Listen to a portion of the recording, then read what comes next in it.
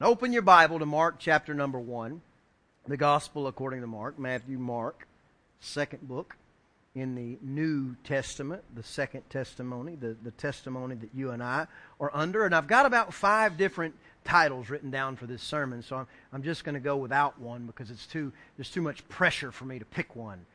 So what I want to talk about this morning, though, is why we fish. Why we go after the fish, so to speak, in the world today. So many times in our lives, people fall into different categories, and you may be in one of them where you live for God all the days of your life, or maybe you're saved, but you're kind of 1 foot in, 1 foot out, or maybe you're completely on another category where you're seeking. You're trying to figure out, what is God like? What is Jesus like? Why do people talk about Him so much? Why in the world would I get up on Sunday morning and go to a movie theater to listen to a guy in a suit and tie say something? Why would I do that? I'm just trying to figure it out. I'm trying to feel it all out. Well, here's the scenario. Just stick with me for a few minutes because we're going to take a long route to get there, but we're going to come back and we're going to figure out why in the world it's important for you to understand who Jesus is and why it's important for you and for me, Christians, to be serious about the idea of preaching. Lots of us have a relationship with God, and it's a wonderful thing. Matter of fact, you may even remember the place and the time and the moment where you were first saved, where you were first born again. That wonderful, beautiful time when you were converted, when you were set apart, when you became a participle in the body of Christ, a segment of the body of Christ where you now you know that your future is assured in God and you're no longer living a life that's uncertain of hope and otherwise. Me personally, I do not remember when I was born again, so you guys really need to pray for me. Not really, but I don't remember. I don't have a clue when I was born again. I've prayed and asked Jesus into my heart at least 1.5 million times in 33 years of being on this earth. But I couldn't tell you the first time because I began doing it at such a young age. Jesus was always a part of our life. I saw Him at every turn. I can remember different times in my life where, even as a little child, where I had a friend of ours, and I wouldn't call him a good friend, but I had a friend of ours that told me the devil, listen to me, the devil lived in my closet. I was like 7, y'all. It was crazy. And I had a good big brother who every night, what I would do is I would go and I would shut my closet door, and then I would turn the light off, and I would run real fast and jump in my bed and get under the covers, because when you're under the covers, nothing can hurt you. So I'd get under the covers, and then my older brother, he would come into my room, he'd go, "Good night, Brian," and he'd open that closet door and walk out. And I was like, oh my gosh. And then one night, I just got so sick of being scared. I got so tired of being scared. I said, that's it. And I got out of my bed, and I walked over, and I opened the door to that closet. I went in that closet. It was pitch black. I shut the thing behind me. I said, Jesus, you said that you are with me all the time. You said I don't have to be scared of anything, and I don't want to be scared anymore. If He's in here, then you got to tell Him to leave. And all of a sudden, all my fear went away.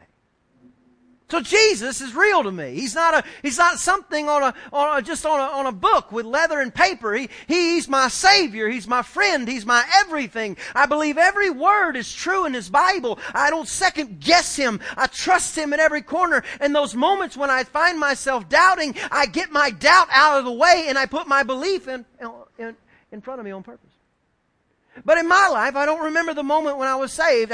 I remember I went to a church camp one time. And I was probably about 10 or 12 years old, and there was a counselor that stayed in our cabin and everything, and he couldn't have been more than 18 in hindsight. He's just a young man, but he's sitting there and we're having this campfire chat, and everything's going along. And he's asking, who remembers when they were saved? And man, everybody, I remember. And I'm like, I don't remember. He said, then you're not saved. I said, what, man?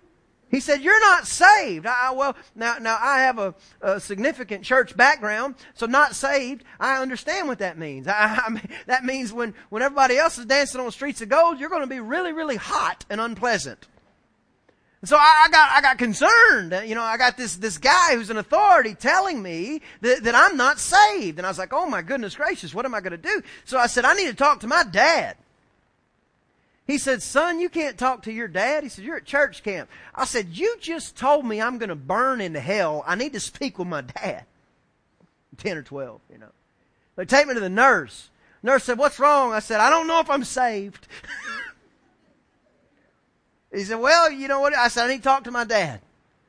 So I call the phone, get Dad on the phone. "Hey, Dad. Hey, Brian, how's it going?" "Oh, everything's good. Except I'm not sure if I'm saved." He said, "What do you mean you're not sure if you're saved?" He said, "You're saved." I said, "Daddy, this guy told me that if I can't remember the moment that I was saved, then I'm not saved." He said, "Oh, son, listen to me."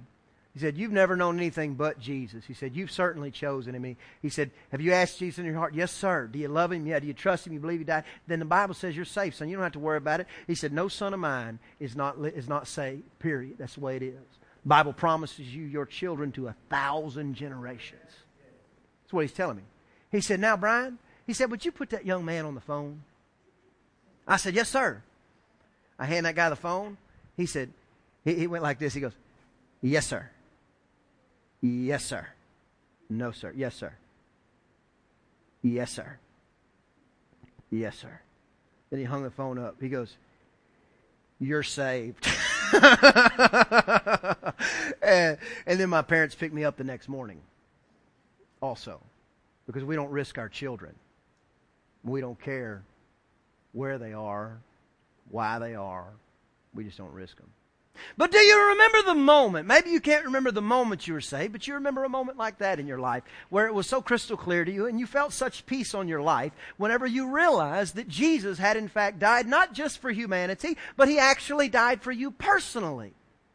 In the moment in time, whenever you realize He could have chosen to leave us in our state of squander, in our state of pitifulness, in our state of sin, He chose not to do that, and rather He gave us the ability to live in the resurrected life that only He can provide. And the feeling that you got where you were just clean from the top of your head to the soles of your feet, even though you didn't deserve it, that moment, that time, that epiphany, that revelation changed you forever and ever and ever. A lot of times we forget. We lose sight of that moment, and maybe that's why we don't fish as good as maybe we could. Mark chapter 1 verse 16 says, Jesus walked by the Sea of Galilee, and He saw Simon, which is Peter. He saw Simon and Andrew casting a net into the sea, for they were fishers. And Jesus said to them, "Come after me, and I'll make you fishers of men." Meaning, follow me, and I'll turn you into people who catch people. I'll make you fish for people. 18 says, they straightway forsook their nets. They dropped what they were doing, and they followed Him. The first thing recorded in Mark's gospel that Jesus said to Simon Peter, the one who would stand up at the day of Pentecost and declare that this is that which the prophet spoke of old, the one who was credited with taking the gospel to the Gentiles through a man named Cornelius, the Holy Spirit to the Gentiles through a man named Cornelius, the one who everybody looks to, Simon Peter, who was close to Jesus at all time, the one who Jesus looked at him, and whenever he got a revelation of who Christ was, he looked at him, he said, "Behold, Peter," he said, "there's no way that you could have known that without my dad telling you." He said, "On this rock I'm going to build my church, and the gates of hell won't prevail it." That guy, Peter, the first thing Jesus said to him was not, "Guess what, Peter? I'm going to let you walk on streets of gold. You're going to see a gate made out of pearl. I'm going to build you a mansion." It was not, "I'm going to heal the sick. I'm going to spit in the dirt and make eyeballs." It was not, "I'm going to turn water into wine and I'm going to walk on water." The first thing that He said to Simon Peter is, "I'm going to teach you how to catch people." That immediately reveals the heart of God to you and to me. The first and foremost thing on Jesus' mind at any and all times, at any moment, any time you can think about it, any time that's in the present, any time that's in the past, and any time that's in the future, Christ Jesus is thinking about the lost. He's thinking about the people that don't know Him yet. He's thinking about the people that don't understand His sacrifice. He's thinking about the people that if they'll just give Him their heart, He'll save them just like He did you and me. He says, "I'm going to teach you how to catch people." And then He did something very interesting. For 3.5 years, He didn't just teach them how to catch people one way. He taught them how to catch people all kind of different ways. One time He says, "Here's how you catch a whole group of people." And He said, "I fed 5,000 people." He said, "I'll teach you how to feed 5,000 people." Because whenever you're preaching to a big crowd and you're telling people big things, listen, there's a lot of logistics involved. There's a lot of logistics involved every Sunday morning at New Heights Church. If you don't believe me, talk to Mr. Chris Cherico over here. There's a lot of logistics involved that go on in order to win the lost, in order to fish for people. You've got to have a place for people to sit. People need something to drink. There's facilities that people will need if they drink too much. There's all kind of things that you just got to have. And Jesus said, I'm going to teach you how to do it on a grand scale. Then He said, I'm also going to teach you how to do it house to house. And He would go to different people's houses, and there would be maybe 10 or a dozen or 25 or 30 people in the house, and He would begin to teach, and He would begin to heal people, and He would begin to do different things, and He was constantly catching people, and people wanted to hear the Word of God so strongly and wanted to see the manifestation of His power so much that sometimes they would do crazy things like rip the roof off of the building just so other people could get to Christ. He's always thinking about people. He's always thinking about fishing. But He used the term fishing because He was talking to fishermen. If He was talking to baseball players, He would say, I'm going to teach you how to hit home runs for me. He was talking to a football player. He said, I'm going to teach you how to intercept every pass of the enemy. He was talking to a race car driver. He said, I'm going to teach you how to win every race. But He's talking to fishermen. He didn't just teach them how to do it on grand scale. He didn't just teach them how to do it house to house. He taught them one-on-one. And not just one-on-one, different types of one-on-one. Because listen, when you talk to somebody, sometimes it's like talking to somebody that you know, but other times it's somebody that you don't have anything in common with. So Jesus taught us not just how to talk to people who have a lot, Nicodemus, in the middle of the night, because he didn't need anybody to look at him, because he was very wealthy and very prominent in the temple. And everywhere he went, he probably had paparazzi and 16 different assistants that followed him around. So he had to meet him on his time period in the middle of the night so he had an opportunity to receive the gospel. Then he would talk about other people like the little widow woman who just gave 2 little mites. And he made her feel so big in the kingdom. I can just picture it. The Bible doesn't exactly say it, but I can just picture it where he says, this woman has given more than everybody else. I'll bet you she walked in there going, I hope nobody sees me put these 2 pennies in the offering. And as soon as she does, Jesus recognizes her and builds her up. The woman with the issue of blood who comes to him while everybody else is pressing on him and trying to pull something off. But all of a sudden she's got faith to touch him and believe. And in the midst of all the chaos, he just shut it down and said, somebody has touched me. The woman at the well who was so bound in sin and turmoil that nobody wanted to draw water with her. She would go by herself to draw water. All the other women might go first thing in the morning when it wasn't too hot, but she would go in the middle of the day just so she didn't have to hear the voices of the people who ridiculed her. Jesus showed up at that right time, spoke peace into a life that was filled with restlessness and regret. He taught us how to win thousands, dozens, and even one-on-one. Jesus spent over 3 years teaching His disciples how to fish because it's the number one thing on His mind. Mark 8:36 says this. There's not one single blessing that you could capture that's worth your soul. That's why Jesus started there. That's why He finished there. That's why everything about His life was focused on catching people, saving the lost. We might not be fishing as effectively for several reasons. Here's one. God is so good. Matter of fact, my grandmother her and my grandfather pastored Life Tabernacle Church on Highway 96 in Jasper, Texas. And she would play the piano, and she had, it was a little baby grand piano, and she had one of those mic stands that bends over. I don't know if we have one. And what I liked about it is they didn't use these little slick microphones that we have now. They had the one with the thing and then the big foam ball on it, you know. So she would be playing, and she'd be playing songs that were old, that just still had so much power. She'd sing, I see the Lord, I see the Lord. And all of a sudden the power of God would just fall in that place.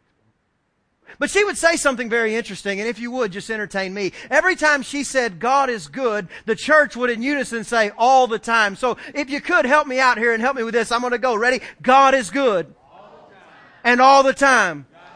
Oh, that's so good. She's dancing on streets of gold right now with that big old microphone. God is so good. And here's the deal. Maybe we're not as effective as we could be because a lot of times we're thinking about ourselves. What can God do for me?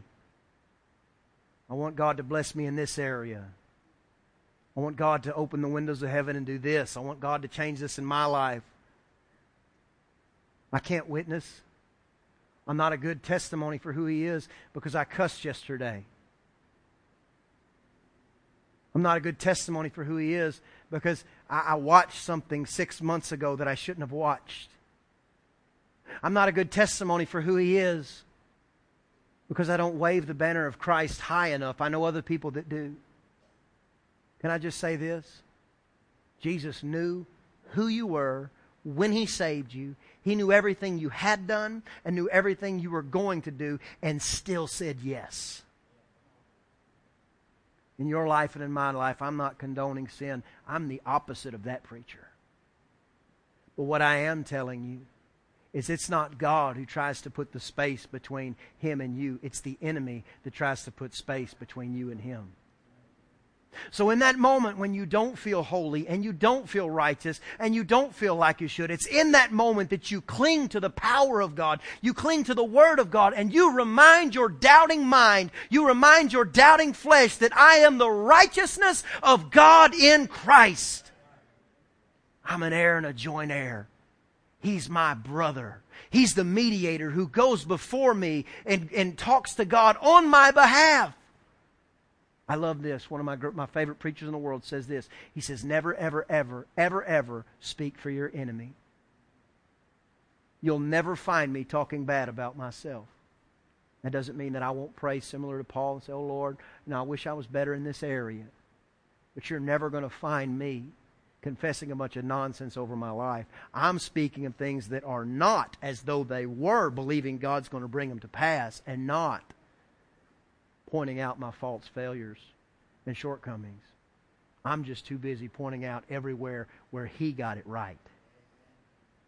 So in our lives, God is so good, and sometimes we spend too much time working on ourselves, and we should. There's nothing wrong with that. But it seems like we spend all of our time worrying about the desires of our heart, and sometimes maybe we forget about the desire of His heart.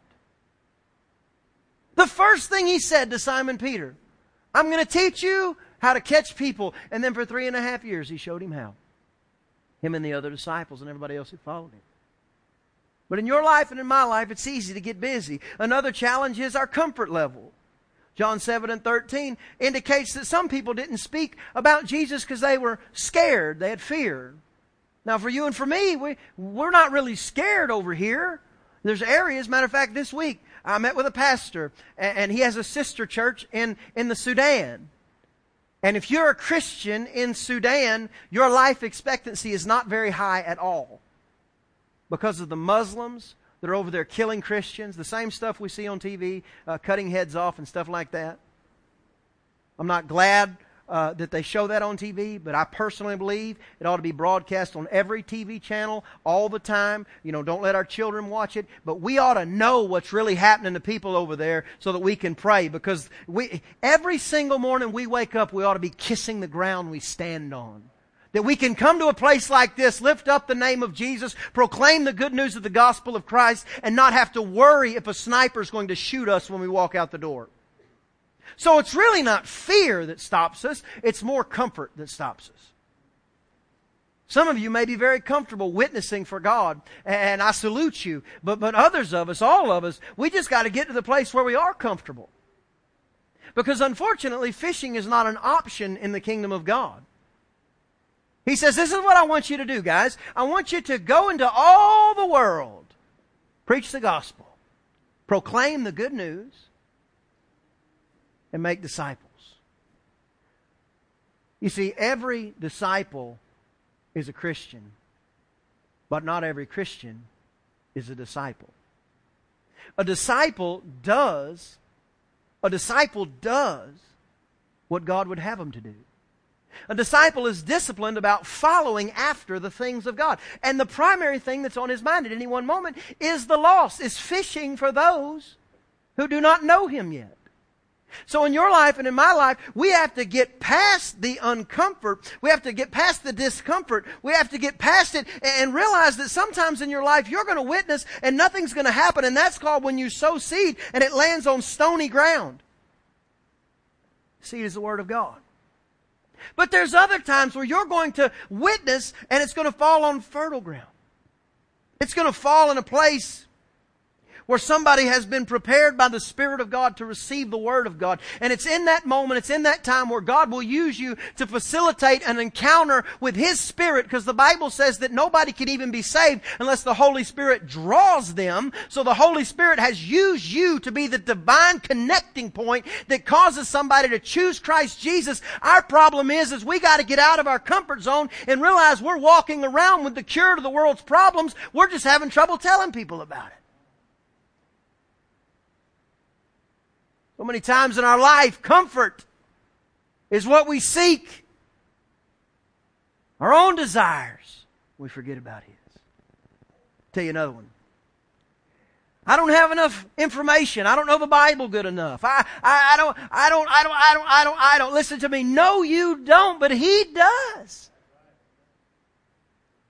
What did you hear when you said yes to Christ? Was it a preacher's ability to speak Greek fluently? Was it their ability to enunciate every Hebraic word correctly? Or did somebody go, no, here's what happened. Jesus came down from heaven, left His place on high, was born in the most meager of situations, lived a life sinless for 30 years, and then everything that I owed, He paid with His own blood. 3 days later, after paying that great price, He rose from the dead and defeated all the things that could have held Him and that still hold you today. Was it something like that? Or was it the Hebrew?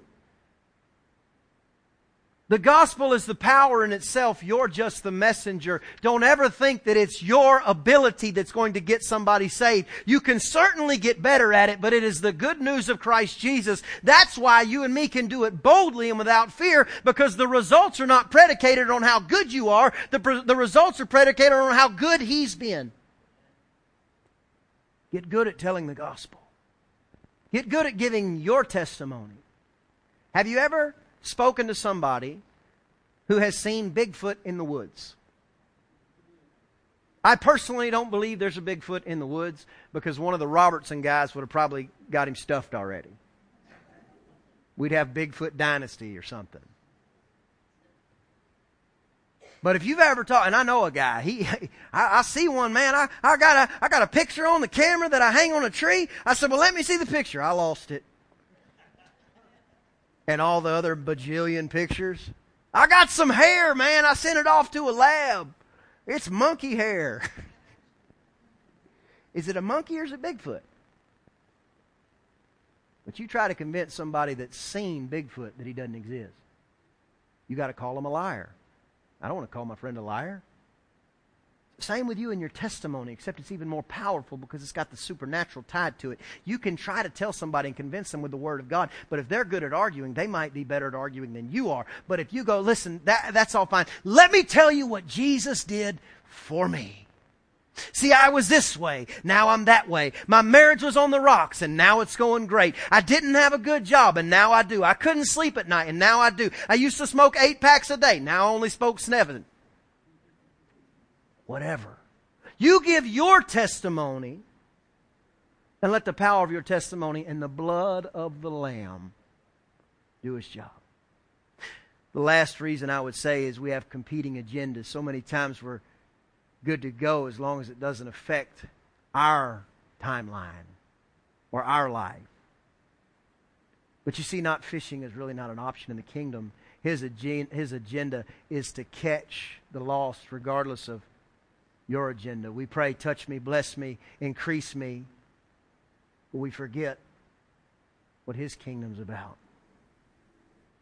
We forget that He said, I'll leave the 99 sheep that are safe and in the pen, that's you and me, and I'll go find the one that's lost. We forget if one coin is lost out of 10, He leaves the 10 to find the one that's lost. We forget that He refused to leave the Israelites captive in bondage in Egypt and set them free. We forget that He refused to leave Moses somewhere out in the wilderness tending sheep, missing his destiny, so He met him in the form of a burning bush. We forget that He refused to leave Adam and Eve stuck in a sinless state, cast out of the Garden of Eden for eternity. We forget that He refused to leave Noah and his family in a world that was about to be flooded. We forget that He refused to leave you and me in a place of sin and wickedness and darkness, and He chose to give His life that you and me might have the opportunity to choose Him. We forget because our agendas sometimes diverge. But here's the deal. I find it very interesting that He spoke on fishing, because a good day of fishing, and maybe you know this, maybe you don't, I'm an exceptional fisherman. I mean crazy good. Like the fish will jump out of the water already cleaned and filleted and get in my boat. Good. I'm an extremely good fisherman. Johnny's breathing heavy up here. I don't know why. Y'all pray for Johnny. But a good day of fishing oftentimes starts like this. Wake up in the middle of the night. You got all your gear. You already got the boat strapped onto the truck, ready to go. The truck's expensive, the boat's expensive. I have fishing rods, just the rod, not the real part, that are over $100 a piece. Get all that expensive gear ready. You go to the bait shop to go pick up something smelly and dirty that you're going to put your hands all over. And then you're going to sacrifice that thing on a hook and drop it in the water just as the sun's coming over the horizon. You're going to have cheese and crackers and Vienna sausage with you because you might get hungry. If you're like me, you're going to have kids, which means you're going to be untying knots all day long. You're going to be baiting hooks and rebaiting hooks. You're going to be convincing them that a fish is worth touching and picking up. It won't hurt you. And that's just a typical day of natural fishing. And it got me thinking, I wonder if we got that committed at spiritually fishing, how good we'd be. If we refuse to let our agenda or our timeline affect how well we fished. If we refuse to allow the dirtiness of either what we're catching or what comes in our boat to affect our focus and our purpose, but rather looked at the end game. We decided to be like God and see the end from the beginning, because though I joke about my level of fishermanhood, I've never caught a fish that was clean. Every fish that you ever catch is filthy and stinky. Slimy a lot of times. Only after it's been in the right hands at the right time does it get cleaned up and get put in a position that can actually be useful. But that'll never happen to that fish if it's still swimming away from the boat. You've got to get the fish in the boat. Then we can work on it. We've got a whole team that all we care about is the lost. If you're saved, we love you. We got plenty of stuff for you here too. But if you're not, guess what? Every light bulb, every instrument, every TV that's on wheels, it's all for you. We just want you to hear the gospel. We want you to choose Jesus. We want your eternity to be as sure as the next sunrise. We don't want you living in doubt and unbelief and concern and worry and be beat up by the enemy of God all your days. We don't want that. We want you saved, filled with the power of God, changed. And now I just think about it. Do you remember your moment? I don't remember when I'm saved, but I got lots of moments. The moment in the closet with the devil where he lost. It's kind of funny now, but to a 7-year-old, that's a big deal. I remember we lived on a road called Spring Hill Road. Actually, we lived off of Spring Hill Road. But there was this huge hill going down, and I was about 17 years old, and I was driving a 1978 Ford pickup truck that was cherry red and had a 3-speed on the column, and I was driving down there, and I remember getting to that point. I don't remember what it was, but I felt so heavy laden and heavy burdened. I didn't have any peace in my life whatsoever, and I'm driving down this hill, and I remember thinking, God, if you can take this from me, please just take it. And instantly, everything just lifted. I'll never forget that moment. I'll never forget when He filled me with His Spirit, just like the Bible talks about. And all the things that the Bible says happens will happen. I'll never forget. This is one just a year ago. My little girl Haley, my firstborn, was at church camp. And I drove down to church camp to go to their last night service because I just love to go to that service and see those kids. And it was one of those moments where everybody was weeping. The presence of God was just so strong. And my little girl said, Daddy, I want to be filled with the Holy Spirit. I said, okay, baby. They gave an altar call for it. She goes up there and she's praying. She's earnest, man. She's praying. She's crying. Just the presence of God is so strong. Just amazing. She came back to me and she said, Daddy, it didn't work.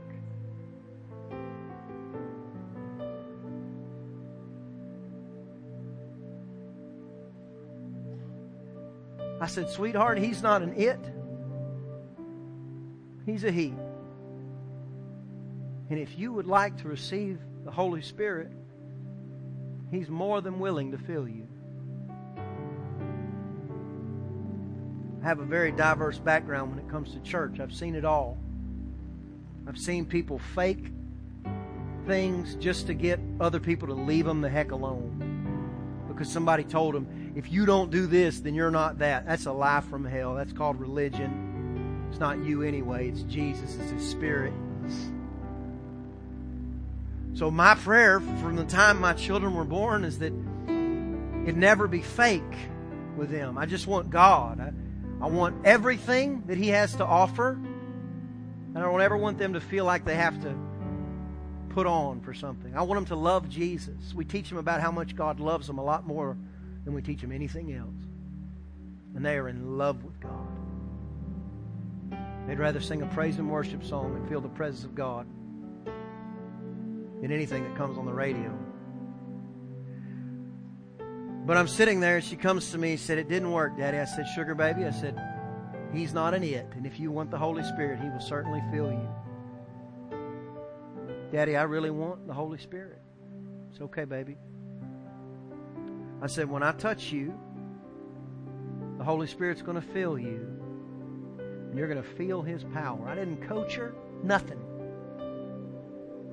In my mind, I'm praying 900 miles an hour. Oh, God, don't let me down. My little girl's trusting You here. Oh.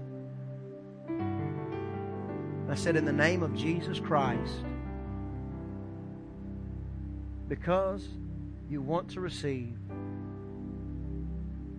in Jesus' name, receive the power of His presence. And when I touched her, she began to pray in other tongues like she'd been doing it 100 years. I was not prepared for that. I can't think of maybe one or two times in my life when I was so emotionally moved, spiritually as well, but emotionally moved. My physical nature was not prepared to hear my little girl without any coaxing. began to speak in a tongue that only God could give her. Since that day, she's prayed in tongues every day. We pray in tongues together. Those are just some moments in my life. But I would just ask you, do you remember your moment? Everybody close your eyes and bow your head, please.